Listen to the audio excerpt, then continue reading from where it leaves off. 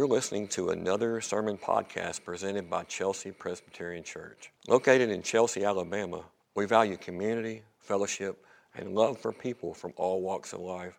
For more information, find us online at www.chelseapres.org or check us out on Facebook. We'll be looking at verses from Judges, John, and from Luke. And if you do not have your Bible, as always, it's printed in the order of worship. So here we are in week 8 of studying the names of God, which means we have looked at 7 names of God before now.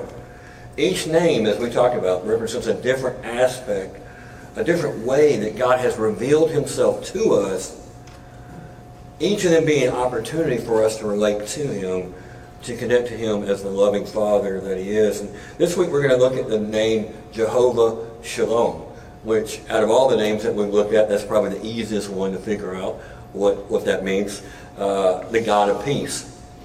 So let's look at the name today as a way to grow in our friendship with God and ask, why would God call himself that? And the second of all, how does this name relate to our everyday, ordinary lives?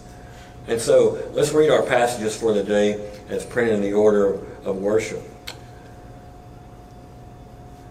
The first one's in Judges. It's talking about a man named Gideon. It says, "But the Lord said to him, 'Peace be to you, do not fear, you shall not die.' And then Gideon built an altar there to the Lord and called it, 'The Lord is Peace.' To this day, it still stands at Ophrah, which belongs to the Abiezrites." Now, the second one here is in John, verse 14, verse 27, and this is Jesus talking to his disciples. He says, "Peace I leave with you, peace I give to you. Not as the world gives do I give you. Let not your heart be troubled, neither let them be afraid." And then the last one, very familiar passage around Christmas time, when the angels burst forth and they say, "Glory to God in the highest, and on earth peace among those with whom he is pleased." This is the word of the Lord. Thanks be to God. Father God, thank you for your word. Thank you that it enlightens us. Give us eyes to see, ears to hear, hearts that are soft. Penetrate our souls with your word. Remind us that it's a living word. And Lord, bring us peace through what you are saying here today. In Jesus' name, amen. So throughout the history of the world, and you all know this, the word or the idea of peace has meant different things to different people at different times. Maybe some think about the idea of peace as hippies throwing up the peace sign in the 60s. Maybe others think about the harmony that they wish our nation had at this time. But sometimes people think about world peace and talk about it in those terms, especially during times of war. And then some people just want individual peace, or at least just peace in their household. But regardless, we as human beings, we desire peace, we desire rest, we desire harmony, and these things bring us comfort. And when you think about peace, in some ways it's the opposite of fear. To be more specific, usually it's the opposite of anxiety. And we are all in America, in this day and age, more than any other people in the history of the world for some reason, we are all riddled with anxiety. Like I said, peace seems to be the opposite in what our hearts long for. Now the word shalom, and maybe you've seen this in the Jewish community before as they greet one another, is more than just a greeting. It's more than just saying in a church, "Peace be with you." And then also someone says, "and also with you." It's more than that. It means having everything from a sound heart to a sound body, completeness, harmony, the absence of strife. Even means flourishing and thriving as both an individual and in a community. And the name of God, this Jehovah Shaloam, contains all of those things that we just talked about and more. So let's look at our passage today in terms of 3 points, and those 3 points are in our outline in our order of worship. We're going to talk about peace from God. We're going to talk about peace for our hearts. And then we're going to talk about peace for our world. So let's look at that first section, peace from God. When the Lord is talking to Gideon, he says, "Peace be with you, do not fear, you shall not die." Then Gideon built an altar there And he called it, the Lord is our peace. Our Lord is peace. To this day, it still stands at Orpha. See, again, in examining the names of God, we always go, if you notice, go back to a context of a relationship with someone and a story, a bigger story of what God is doing through this name. See, in the days that we're talking about here, there's this guy named Gideon, the person who God is talking to. The children of Israel, God's people at the time of Gideon, they were living in a constant state of fear and dread. See, there was these people called the Midianites during this time. And they were once a defeated army. They've been defeated before. They were the enemy of Israel, and now they're back with a vengeance. They came back, and they're reemerging. They're starting to plunder Israel with this overwhelming, like, mob force. And Gideon doesn't know it yet, but God's supposed to use him in a big way. But the weird thing about it is Gideon is not a warrior. He's not a courageous person. And also, he's overwhelmed, like the rest of the nation, with anxiety and uncertainty. And everybody was. Matter of fact, he was so distressed that he was a farmer. And instead of taking his wheat and threshing it on the threshing floor where wheat was supposed to be ground, he was hiding in some secret place. They would go to like these places where people would make wine, so they didn't know that they had grain with them. And so he was cowering down like the rest of the country, like a bunch of scaredy cats. And then the rest of the nation, he was hiding in some private, unsuspected corner for fear that the Midianites, afraid of these bullies that are going to come and take everything that he had. And the Bible says he was fearful of attack, worried about the safety of his family, worried like the rest of the Israelites. And so he hid in the mountains and the caves so nobody could find him. And as you can tell, this is a season of personal unrest. And in the middle of all this, the Lord appears to Gideon at Orpha, telling him that it was time for him to lead Israel and deliver them from his tormentors. Commentator Matthew Henry says this. He says, the days of greatest distress is usually the time that God appears to his people for relief. Meaning when all hope of peace was lost here and even in our lives, God steps in to grant peace. It was true in Gideon's day, and it's true now. Now Gideon's at a crossroads. He can keep cowering down and play it safe, or he can trust God. And at this point, he's overwhelmed by what God tells him, that you're not going to die. I'm going to give you peace. I am peace in this. He immediately gets up, and he builds an altar, a tribute, a reminder for everybody that comes after him that God is the Jehovah Shaloam, reminder of his provision and his promise. See, Gideon was reminded of this. Even though his people hadn't been spiritual like they should have been, even when they weren't faithful to God, and they weren't, even when they had forgot all of God's promises, God never abandoned his people. He was always near to provide for his needs, protect him from those that wanted to do him harm, and remind him of his unfailing love, but most of all, his peace during this time. And as with Gideon, God's not saying, I'm waiting on you in some conditional way to bring you peace. He says, I am peace. And I will bring it to you in this way. Not just peace in general, but he's also talking about peace to individuals, which brings up the next passage where Jesus is talking here. Let's look at the second point, peace for our hearts. Jesus said to his disciples, verse 27, peace I leave with you, my peace I give you. Not as the world gives, do I give.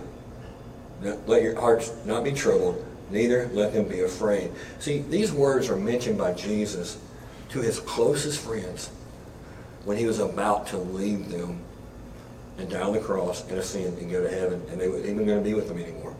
And he was saying this, peace is not about the circumstances. There's always going to be unrest and fearful situations in the world. Jesus says that the world thinks that peace comes when we have this normal, perfect, favorable world and these favorable circumstances that they're surrounded by. By the way, if you live any time in your life, you know this, there's no such thing as normal, and there's no such thing as perfect. It doesn't happen. But the world tries to tell us, like, if the circumstances just change, then I can get peace. And Jesus says, no, I'm more worried about the lack of peace in your hearts, in your soul. I'm thinking the last few decades of America, it's amazing how much anxiety we have experienced, especially in politics. How divided and anxious that we are at a time of peace in our country. I'm not talking about peace. We're just saying we're not at war with anyone, right? We're not at war at this time. Makes me believe that a lack of peace in our country and in our hearts is not about external threats. Maybe in our day and age, and just like it was in Jesus' age, the lack of peace is more internal. More and more we're learning that maybe the threat to peace is actually in our hearts. See, God is always true to his promises. Scripture reminds us that he is faithful with abundant peace to all that call upon his name and abide with him. Jesus knew his followers at the time that he talked to them there, all the way to the future to where we are, would face challenges and dangers in their ministries. But he did not want them to live in fear. He said, peace I leave with you. God is the one that brings the calm when there's chaos and stability when there's struggle.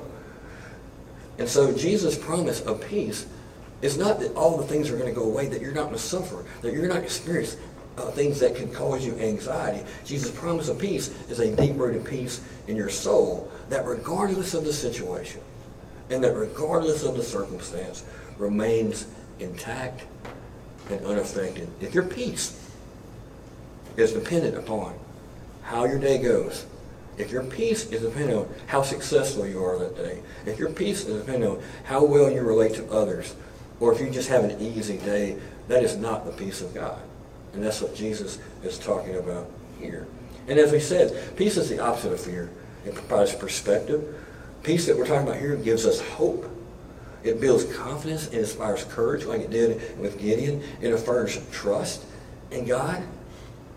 In a world that we live in that is increasingly overwhelmed with stress and conflict and depression, anxiety, financially, emotionally, physically, with all this uncertainty, the presence of Jehovah Shaloam provides a peace that surpasses all this understanding of that.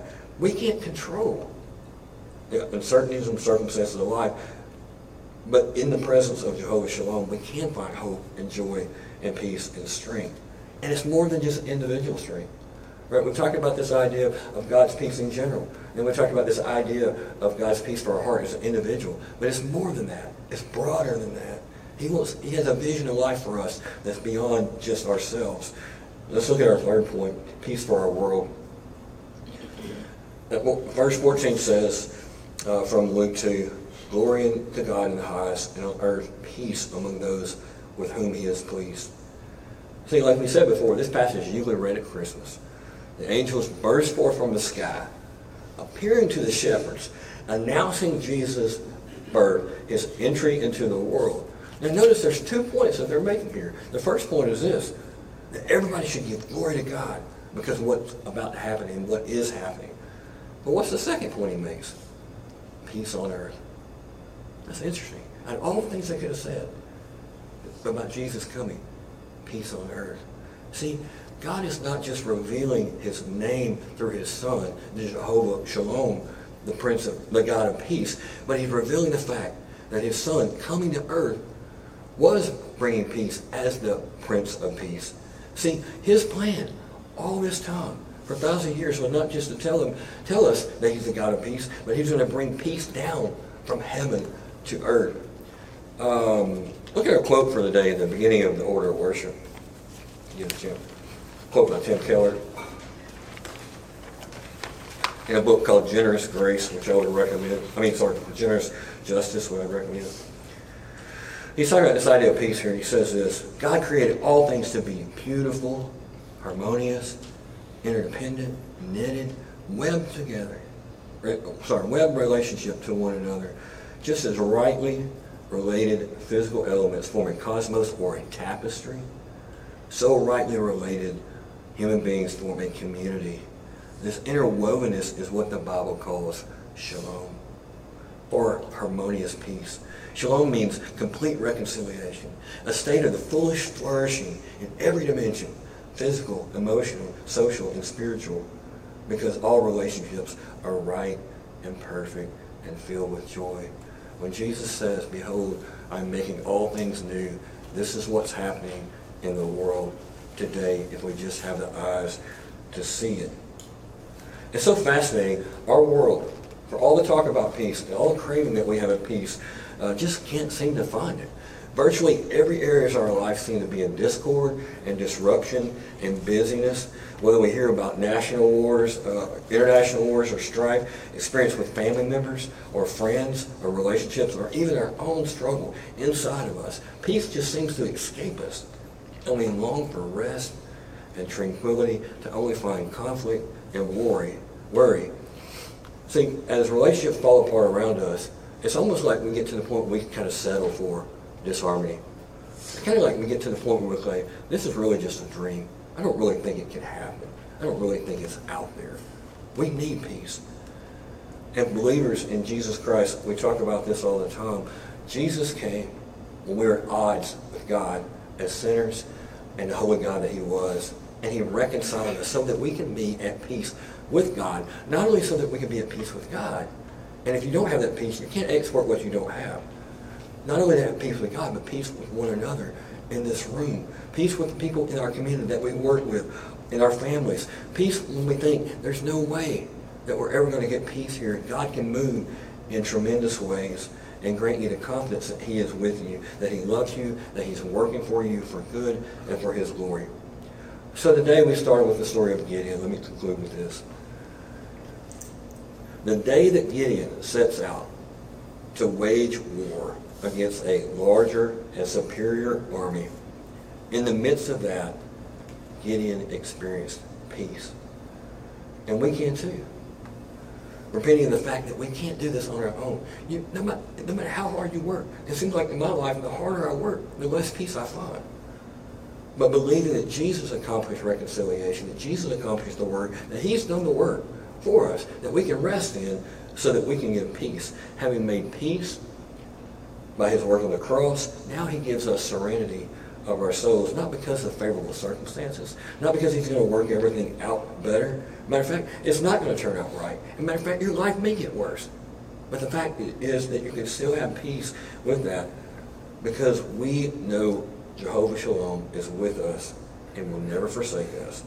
And if that doesn't convey peace to our troubled souls, nothing else will. There's nothing in your life that can bring it. If you're not getting it there, you're at a loss for ever finding peace in your life. So rest in his promise of peace today. Rest in what Jesus did to bring peace, not only to your heart, but in the world today. Let's pray. Father God, thank you for that you are Jehovah Shaloam. And it's not just a name, it's a characteristic of who you are. And it's a way that you want us to know you. May we quickly, every day, come to the fact that we get to the end of ourselves that we can't make peace. Help us to receive peace from you as a gift of your many facets of your grace. Thank you that not only you're the Jehovah Shaloam, but you sent your Son, the Prince of Peace, to bring peace in a big way to our world. We pray for peace. Give us peace in our hearts, give us peace in our families, give us peace in our church, our community, our nation, and our world. It's in Jesus' name we pray. Amen. We hope you've enjoyed today's sermon. We want to remind our listeners that our doors are always open at Chelsea Presbyterian Church, and we invite all our listeners to join us for worship. You can visit us at 10:30 on Sunday mornings at Chelsea Middle School. To hear more of our sermons from our church or for more information, you can find us online at www.chelseapres.org or check us out on Facebook.